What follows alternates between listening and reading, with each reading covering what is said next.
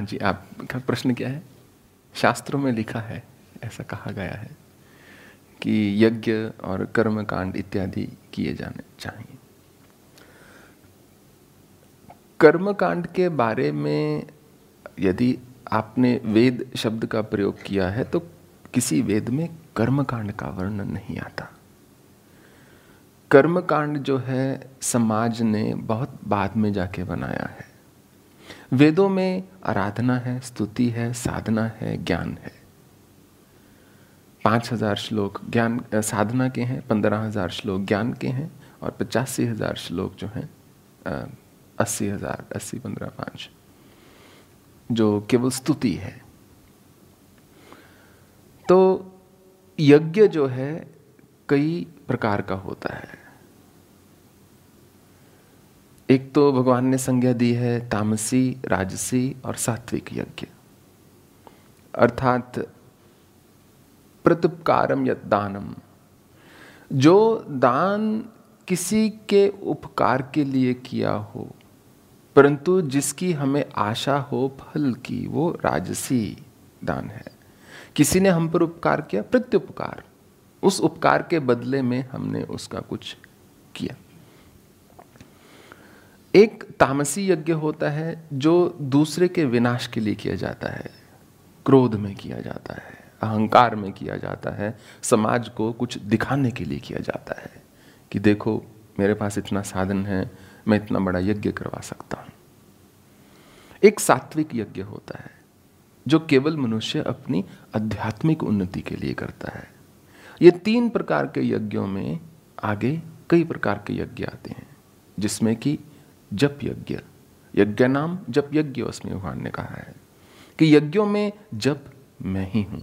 ज्ञान यज्ञ, जैसे हम भागवत का सप्ताह का पाठ कराते हैं या हम किसी शास्त्र का अध्ययन करते हैं या स्वाध्याय करते हैं या आत्मचिंतन करते हैं, वो ज्ञान यज्ञ है। एक है अतिथि यज्ञ। अतिथि यज्ञ होता है किसी दूसरे का आदर सत्कार करना।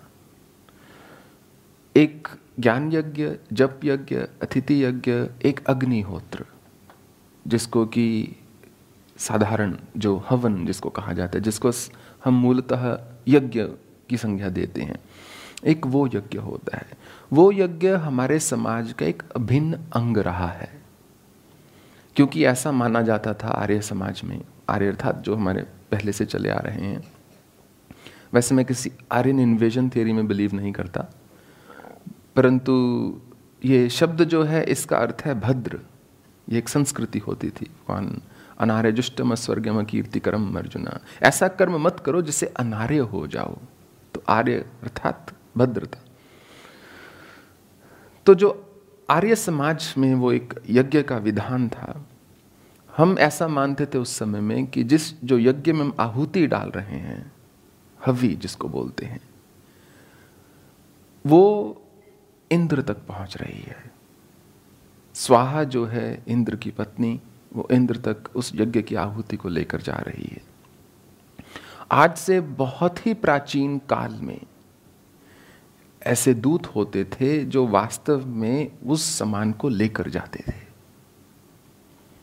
फिर धीरे धीरे एक स्मरण रखने के लिए उन्होंने यज्ञ का विधान बना दिया कि वो अब आप इंद्र से दूर हो गए हैं, इंद्र तक सामान नहीं भी पहुंचा सकते तो भी कम से कम कुछ दे दिया जाए। उसके चलते यज्ञ का विधान बना।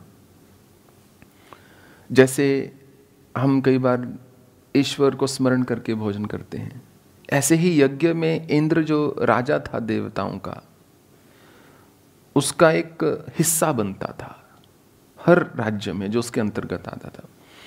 वो कर होता था, एक लगान होता था, एक टैक्स होता था। पहले वो भौतिक अवस्था में पहुंचाया जाता था, उसके बाद मात्र यज्ञ की आहुति बन गई। वो जो यज्ञ है वो हमारे समाज का एक अभिन्न अंग रहा। परंतु ऐसा नहीं कि उसको करने से ही आध्यात्मिक उन्नति होगी, भाव की बात है। मैं इसलिए नहीं करता कि क्यों लकड़ी जलानी, हमारे देश में है नहीं, क्यों? नहीं तो जिस संप्रदाय से हम हैं उसमें 24 घंटे धूना लगा के रखते हैं, तो सारा साल जो है लकड़ी चलती रहती है निरंतर। एक बड़ा सारा पेड़ रख देते हैं, वो धीरे धीरे सुलगता रहता है, जब प्रज्वलित करना उसको आगे कर दिया वो चल पड़ा। तो मुझे लगा कि क्यों ये जो प्रकृति है उसको कुछ दे तो रहे नहीं, उल्टा हम रोज अग्नि में सामग्री को डालते रहें, घी और वो सब, वो किसी के मुख में पड़े, कुछ उससे शुभ कार्य हो, ज़्यादा श्रेष्ठकर है मेरे अनुसार। तो वो यज्ञ से ऐसा नहीं कि आध्यात्मिक उन्नति होती है, परंतु भाव की बात है। जब जब मैंने किए जीवन में मुझे आनंद आया, इसलिए कि यदि आपको आनंद आता है तो आप कर सकते हैं। और कर्म कांड जो शब्द है वो उसका मूल अर्थ है कि जो सनातन धर्म में षोडश संस्कार बने हुए हैं, गर्भाधान से लेकर मरण तक, वो संस्कारों में हर समय, हर संस्कार में, जीवन के हर मुख्य पड़ाव में मनुष्य ईश्वर का चिंतन करे। उस चिंतन को कैसे किया जाए? अगर 5 पंडित मान लीजिए पूजा करने आते हैं, किसी ने सिस्टम ना सीखा हो, 5 के 5 अलग चीज बोलें, अलग मंत्र बोलें, तो यजमान जो है वो थोड़ा दुविधा में आ जाएगा, ये क्या हो रहा है, शोर पड़ रहा है, शांति नहीं।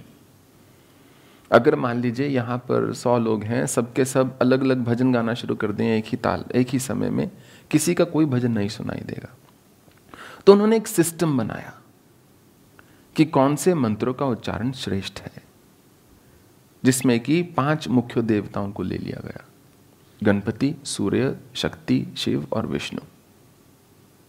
इन 5 मुख्य देवताओं को ले लिया गया कि इनके मंत्र तो जरूर होने चाहिए, बाकी प्रजापति का हो जाए, इंद्र का हो जाए, अग्नि के मंत्र हो जाए, दूसरे देवताओं के मंत्र हो जाए। तो कर्म कांड से मनुष्य अपने धर्म से जुड़ा हुआ है, और धर्म को या धार्मिकता को आध्यात्मिक उन्नति से अलग करना नितांत आवश्यक है। यह पूर्णतः संभव है कि कोई मनुष्य सारा जीवन बहुत परम धार्मिक रहे और परम अज्ञानी, और कतई भी इतना सा भी लेश मात्र भी, रत्ती भर भी उसमें अध्यात्म ना हो। ये संभव है? ये संभव ही नहीं, ऐसा साधारणतः यही होता है